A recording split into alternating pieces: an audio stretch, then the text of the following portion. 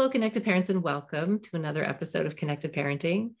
Today, I want to focus on mistakes. I want to talk about mistakes. Making mistakes is guaranteed in life, but they're also an inevitable part and an intricate part of learning and of growth. And how we react to those mistakes, especially in front of our kids, really teaches them how to respond to errors and perfection.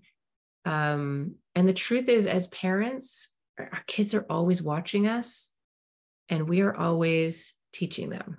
So today, let's talk about mistakes. Hi everyone, I'm Jennifer Colari. I'm a child and family therapist and a parenting coach and the founder of Connected Parenting.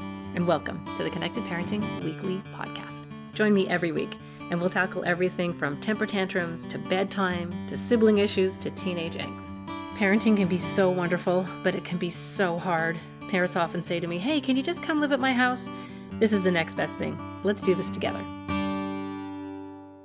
So the other day, I sent out an email, like a mass email to people just with, I don't remember what the topic was, but I like to share kind of just interesting stuff. And anyway, right in the first two sentences of this email is a glaring massive typo, like really obvious typo. And I don't know how I didn't see it, but I literally didn't see it. After I sent it out, I send it to myself also, and I get it and I look at it and there it is, this glaring mistake. My stomach drops. I'm like, oh my God, this looks so unprofessional. This is so ridiculous. If I saw a typo in somebody's thing, I wouldn't. Anyway, I went off on a whole tangent about this. And then I took a breath and I realized, okay, you know what? What am I going to do? It's already sent.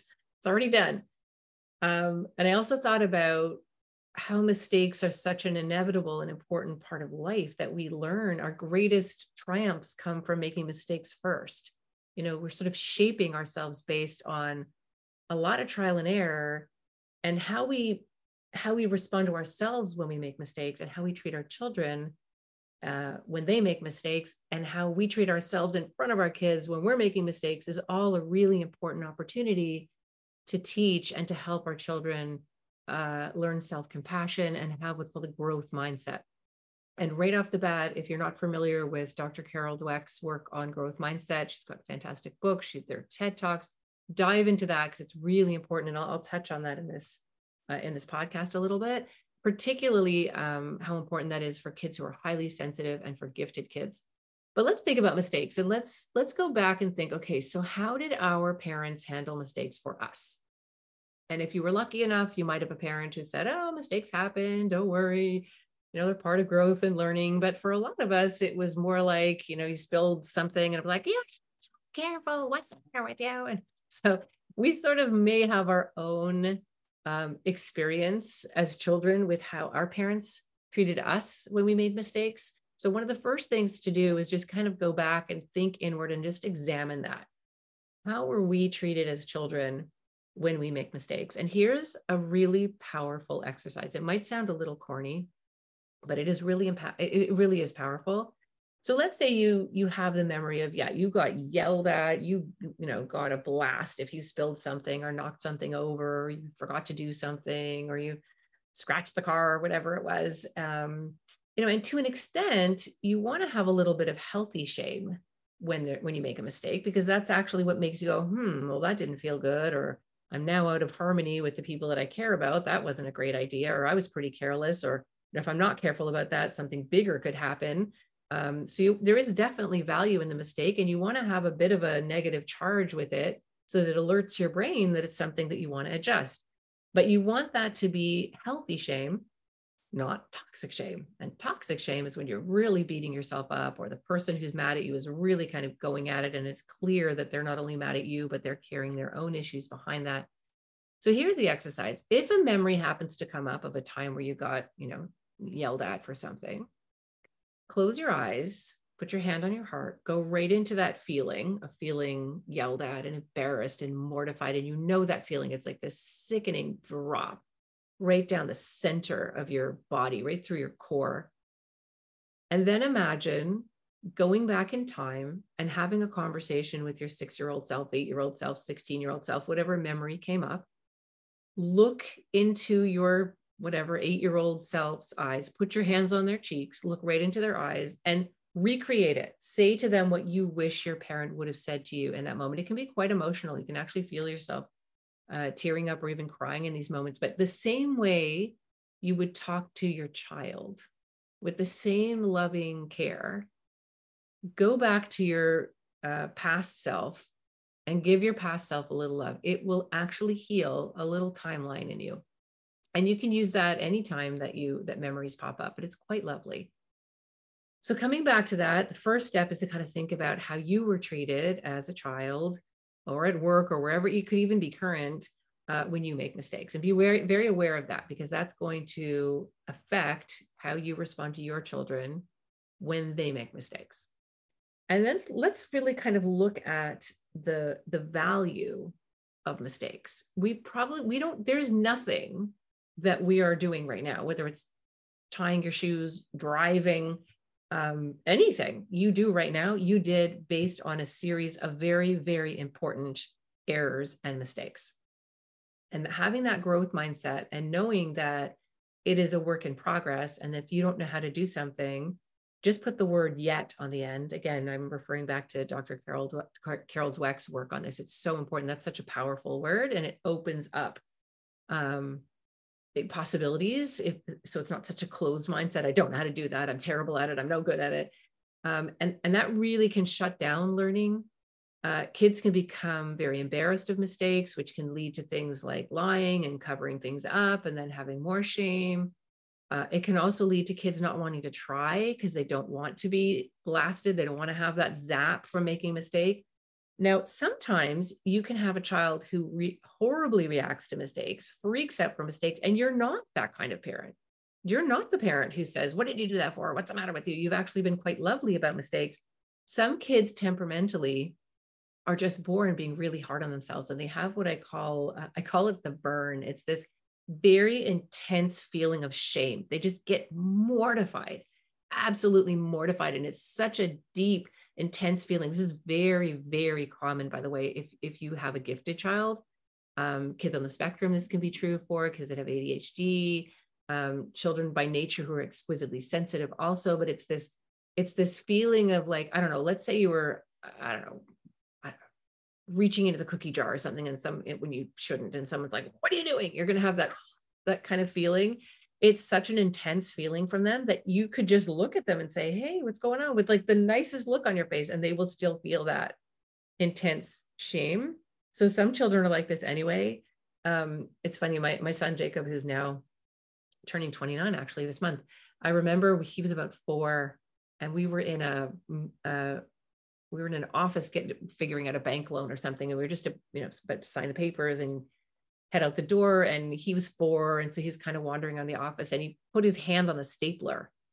And the woman who was doing was our bank person, was like, oh, honey, don't touch that. That's all she did. She didn't say like, what are you doing? She just said, oh, don't touch that. And he crumpled onto the floor, crawled under a desk. He was just wounded and mortified and horrified by that moment. So some children are just exquisitely sensitive to mistakes. So if you have a child like this conversation is even more important.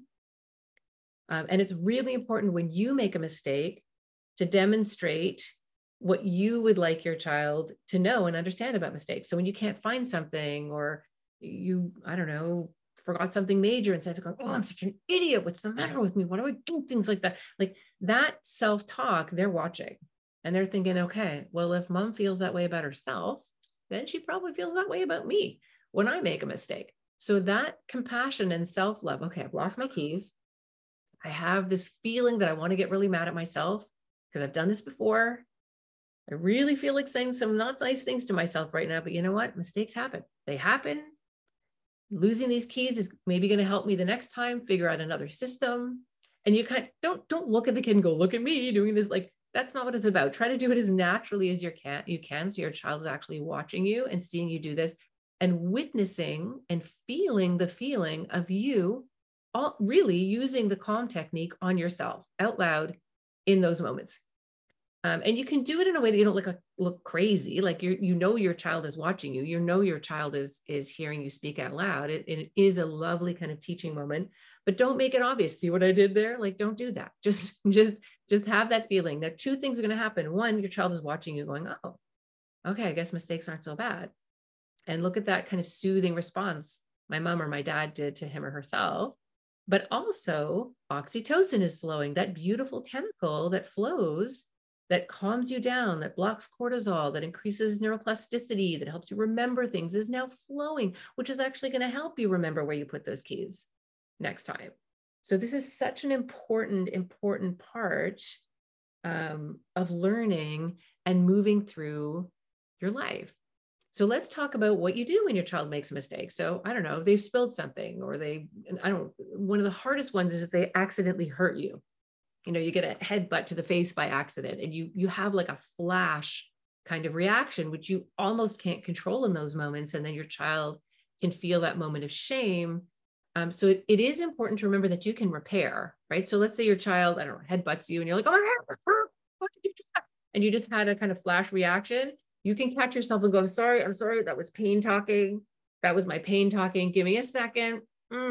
I love you. I know that was an accident. I know we were having a great time. You didn't mean to hurt me. You can kind of speak that out loud. And then the oxytocin starts flowing. You'll actually calm yourself down.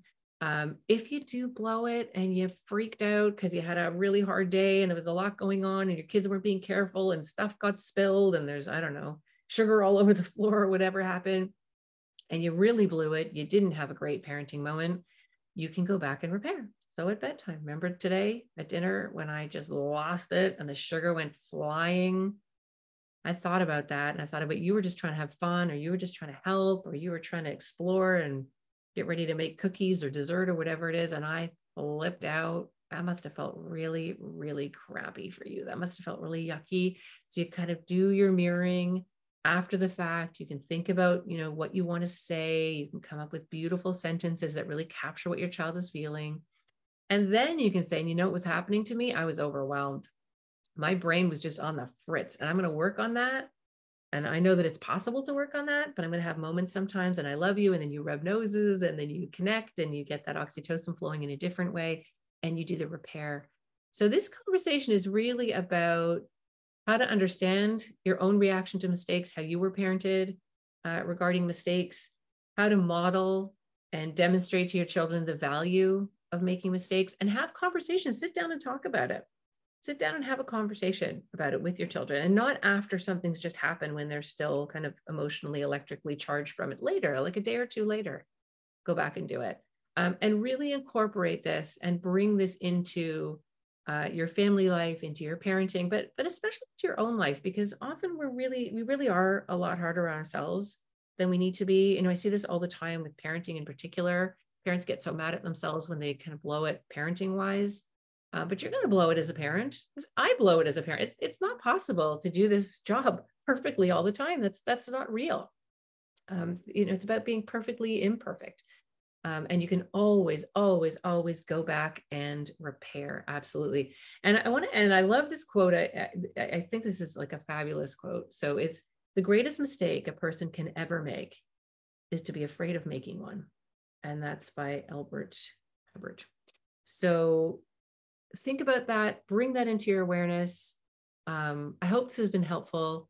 Remember too, that we have online courses. We have our village, which is an incredible place where connected parents can be together with a connected parenting practitioner and therapist who can actually help you practice some of these techniques and bring this into your parenting repertoire. It's also really supportive and wonderful. I have my other podcast too, the Mental Health Comedy Podcast, which is really, we interview well-known celebrities and comedians, and we talk strategy. We talk practical tools, like things you can do to calm yourself down and help you. So there's all kinds of things you can dive into at Connected Parenting. We really want to give you as many resources as we can. So go to connectedparenting.com. You'll find more things there. Thank you so much, everybody. And I'll see you next time on the next episode of Connected Parenting.